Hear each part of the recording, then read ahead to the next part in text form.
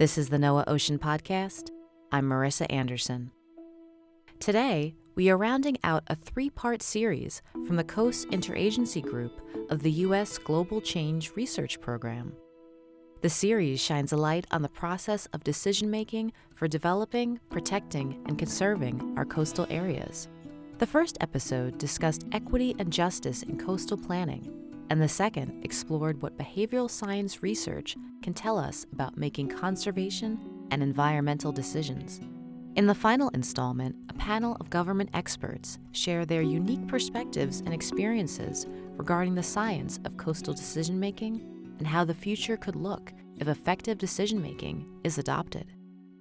Our panelists include Dr. Lisa Clow, Ocean Section Head at the National Science Foundation, Dr. Giami Shrestha, who serves as Program Director at Linker Corporation for its carbon greenhouse gas portfolio and NOAA Center for Environmental Modeling contract, and Dr. Libby Larson, a scientist in the Carbon Cycle and Ecosystems Office at NASA Goddard Space Flight Center. They are interviewed by Dr. Candace Boyd, Director of the Environmental Protection Agency's Chesapeake Bay program. Be sure to check out our show notes for more information on our guests, the previous episodes in this series, and links for more information. Let's jump right into today's discussion. Welcome to the podcast. My name is Candace Boyd, and I am so excited that we have an awesome panel of dynamic women with us today. We have Lisa, we have Libby, and we have Gabby. So let's start with our conversation. So here's the first question for our panelists. Panelists, why do you think it's important to understand the science of decision-making along the coast? And having considered this for a while now, what are some key things to include that support effective decision-making? Let's go in alphabetical order by last name. So Lisa, the floor is yours. Great. Thank you so much, Candace. I love the coast, right? And I think most people do. So it's so beautiful, but it's so dynamic. And unfortunately, in this climate change environment, it's only going to continue to get more dynamic. So we have to get to a place with safe and effective decision making so we can have a safe and inclusive coast. And I think for me, trained as a scientist, what I really now think a lot about is recognizing the emotional side of those decisions that are being made, not just the giving people more facts to get them to change their behaviors, because changing behavior, making what we need to do to get to that safe and inclusive coast happen is so important to understand the individuals and the decisions that they're making based on emotions. Lisa, I couldn't have said it better, that this is not just a scientific issue, but it's also emotional and it's also behavioral. So when we give the facts, we need to make sure that we understand all of the above. Thank you so much. Let's go to our next panelist. Libby, what are your thoughts? Well, the first thing that comes to my mind is that part of the reason that this is such an important question is just that I believe more than the majority of people globally live pretty close to coastal areas, really talking about decisions that are affecting, huge swaths of populations and peoples and communities. And so it's really, from that point of view, a crux of where that decision making is going to happen. And then on the other side, if in thinking about the effects of climate change that are happening, coasts, I think, are one of the frontliners that are going to be experiencing some really dramatic and have already been experiencing really dramatic changes to the environment due to climate change and other factors. So those two things combined, I think, are part of what makes coasts themselves specifically important. And then, thinking about the context then of, well, how do you make decisions based on different types of communities, different communities in different areas, communities that are experiencing, not all coastal areas are going to be experiencing the same issues. So there's lots of kind of local and regional things that need to be taken into consideration. Great points, Libby. I want to touch on what you just said, that when we think about coasts are not a monolith. that coastal communities are unique in terms of their needs, in terms of their resources, and also the effects that they are feeling as a result of climate change. So thank you so much. Gammy, what are your thoughts? Thanks, Candice, and I wholly agree with what Lisa and Libby just said. I personally, I was born in a landlocked country, so coasts are really sacred to me. Mountains are sacred, but coasts, I jump at any opportunity to visit coasts in different parts of the United States whenever I can. And coasts are vital to millions, billions, really, around the world. For many parts of the world, coasts are needed for business purposes, for importing food, in for instance, for exporting food. So there are so many aspects of coasts that maybe people are not thinking about. In addition to everything that we do, like going there for to get a tan perhaps, or to go to have fun in the ocean. When thinking about effective decision making, we need to be thinking about all these factors. Coasts are vital ecosystems, supporting vital life on Earth, storing carbon, promoting sequestration of carbon removal through blue carbon. And basically, they're a vital component of the climate system. And so we need to understand connections between each and every component in this system. We need to pay attention to also equity, justice, and diversity when developing any decision-making plan for any kind of project, any kind of activity, any kind of development that we need to carry out, or that anyone's trying to plan in the coast. Being careful that that the decision-making processes are inclusive of the are inclusive of the impacts of the environment, and understanding both the co-benefits and also the trade-offs of any environmental solutions in regard to both the impacts to the people, the local communities, and also the local environment, the local systems, the local biodiversity. Yeah, you mentioned a really good point that it's not just one aspect that we need to look at. It's the intersectionality of so many things. When we think about coasts are important from an economic point of view. Coasts are important from an environmental point of view. And then, as you said before, we also need to think about DEI, which is diversity, equity, and inclusion as well. So thank you so much. All right, we're going to move to our next question. Question number 2. You all work for different agencies. Could you give an example of a project or program, ideally with ties to the coast, that includes input from different groups? And again, we'll go in alphabetical order. So let me first start with Lisa. Great. Thanks again, Candice.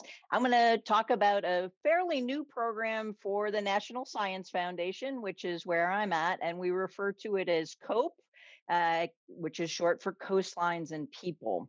And what we're doing with COPE is we are funding hubs of convergent efforts focused on solving a problem for a particular coastal area.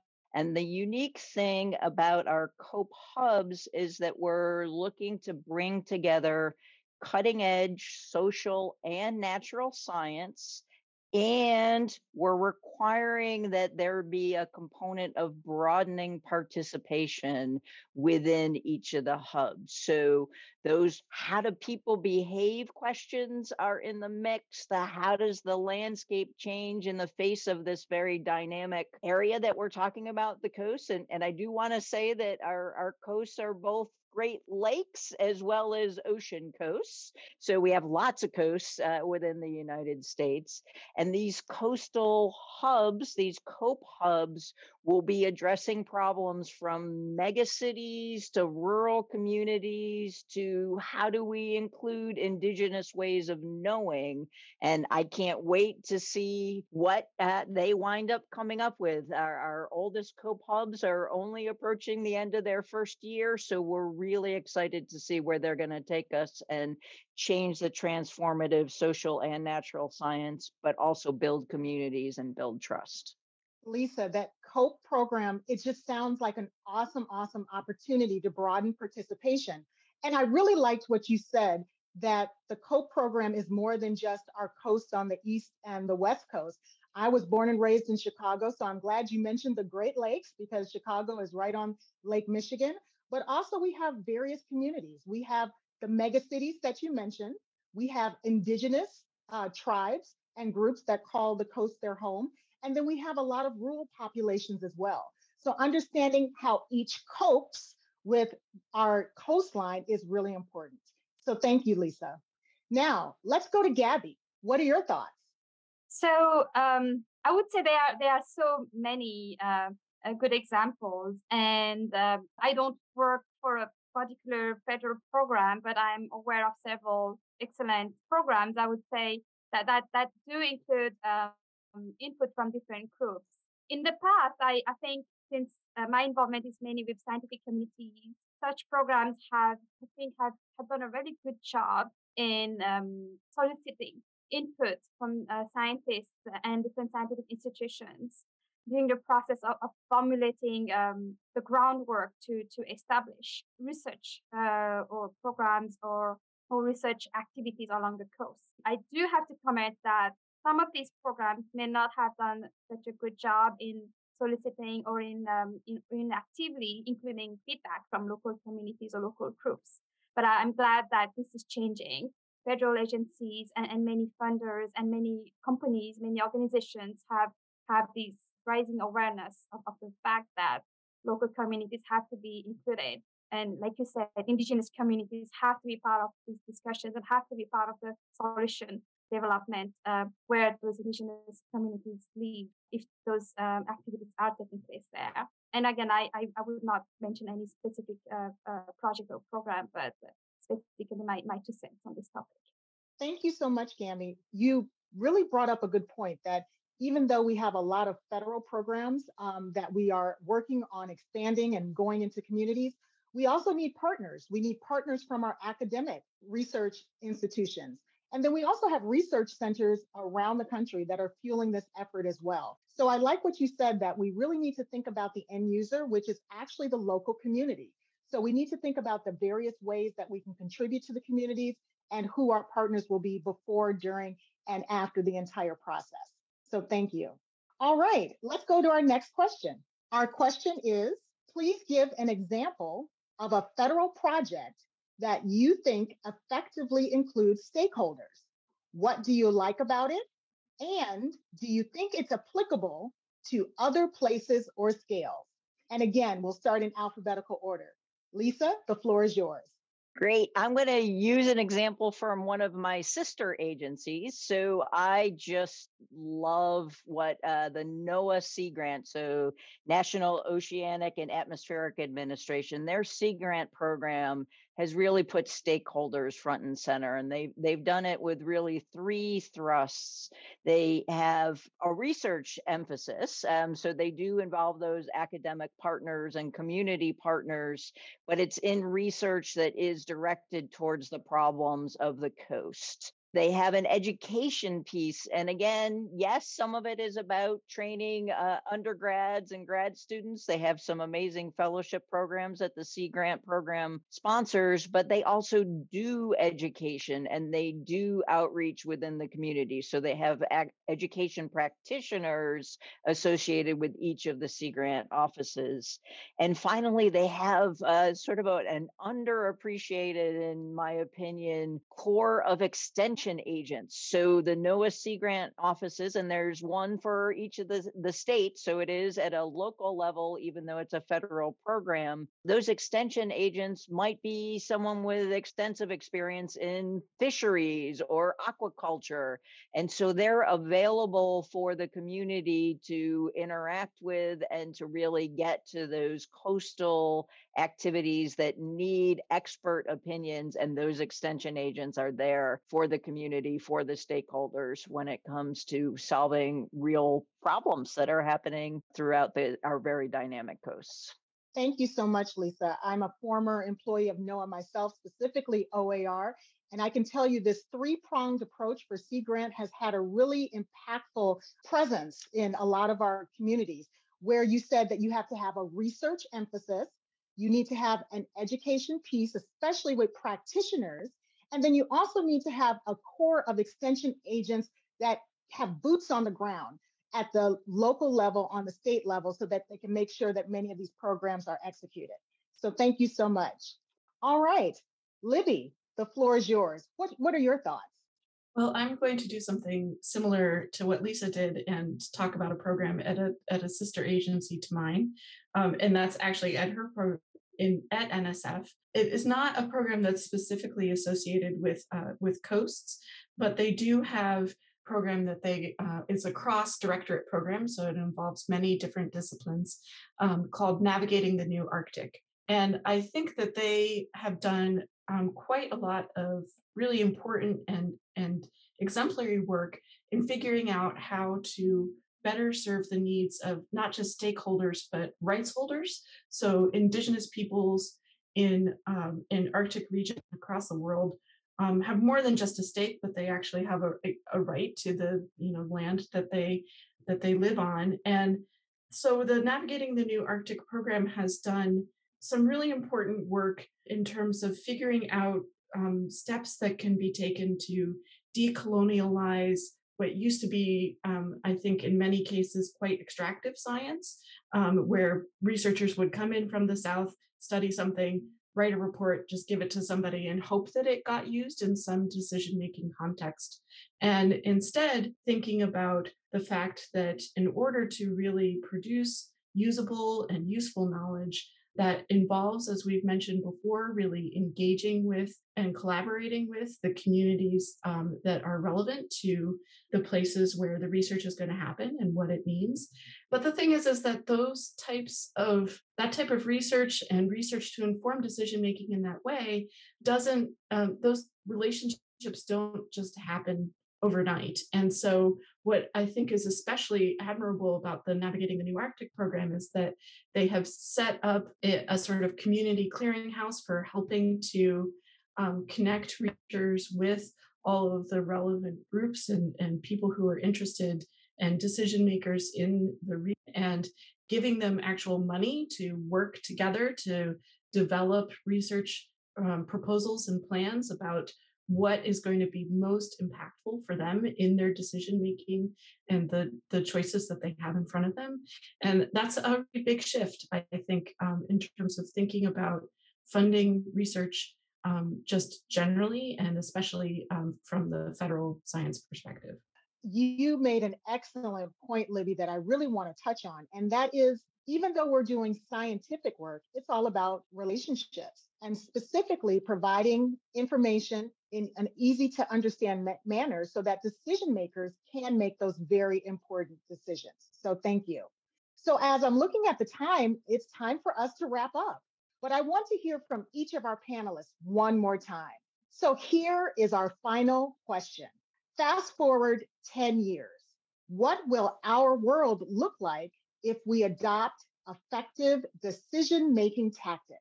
So we'll start with Lisa.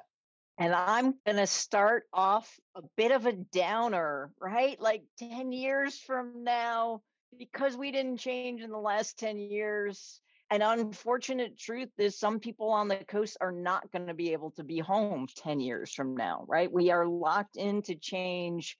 And so to me, the effective decision making, what we have to get to is what we've been touching on, right? Developing the relationships so that we can have effective transitions.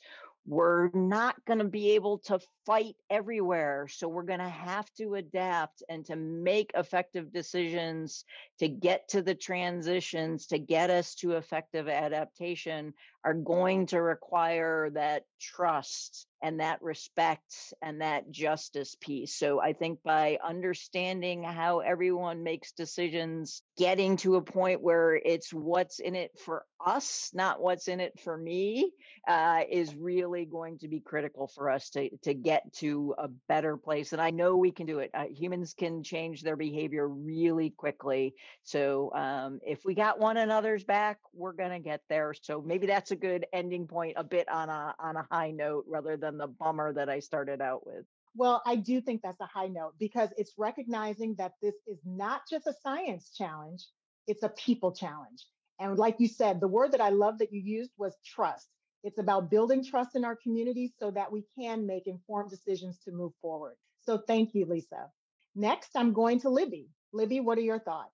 Well, I think similarly to Lisa's answer, my perspective is that I hope that in 10 years, we all as a community across all different kinds of levels, whether we're talking about the federal government or state and local governments as well, we will be really learning how to better have all kinds of relationships together to be able to make decisions that are more just and equitable and solve the problems that we're facing, which in fact, as Lisa pointed out, are in many places quite challenging.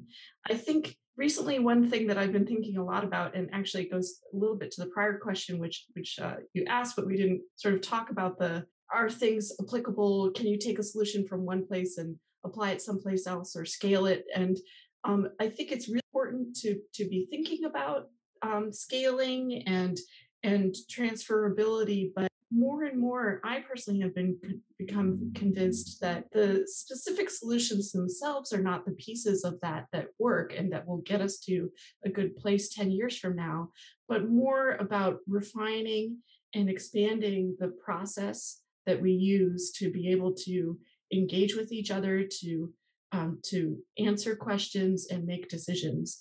And I think that that's the part; those are the parts that really I hope will flourish in the next 10 years.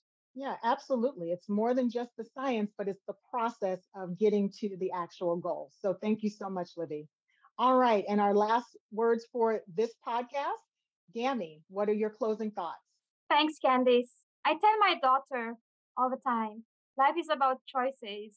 For those who have the privilege to make those choices, and it is really undeniable the fact that in 10 years, in fact, many coasts may not be there anymore. There may not be those coastal cities may not be there. Those coastal habitats may not be there. Those of us who can make those choices, who are in those places, in those privileged situations where we can make choices or push or for choices to avoid such a scenario. I would say that with effective decision-making tactics in 10 years, the world might get to a path where coasts and all ecosystems with human habitats or human activities are sustainably protected, maintained, or managed with a holistic and equity-centered and science-based approach that is focused on mitigating climate change impacts and solving some of or most of humanity's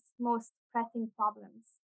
I think that is a great way to leave our podcast conversation that the decisions that we make, it's equity centered. It needs to be based on trust, building relationships, applicability, and of course, life is about choices and making sure that we have sound science to make those choices. So again, thank you to Lisa, thank you to Libby, and thank you to Gammy for a great podcast discussion today. Have a great day, everyone. Today's panel discussion was moderated by Dr. Candice Boyd, Director of the Environmental Protection Agency's Chesapeake Bay Program. The panelists were Dr. Lisa Clow, Ocean Section Head at the National Science Foundation, Dr. Giami Shrestha, Program Director at Linker Corporation for its Carbon Greenhouse Gas Portfolio, a NOAA Center for Environmental Modeling contract, and Dr. Libby Larson, a scientist in the Carbon Cycle and Ecosystems Office at NASA Goddard Space Flight Center. Make sure you check out the show notes for details on our guests, the other episodes in this series, and additional links. This interview was edited and produced by Ashley Scarlett of Absolutely Smashing Events and Consulting. This podcast series was developed in collaboration with the U.S. Global Change Research Program's COAST Interagency Group and funded by Adaptation Sciences, or ADSCI for short, a group out of NOAA's Climate Program Office. Ideas expressed in this podcast do not necessarily reflect the position of the U.S. Global Change Research Program or its member agencies. We hope you enjoyed this series, and thanks for listening. We'll be back next month with the NOAA Ocean Podcast.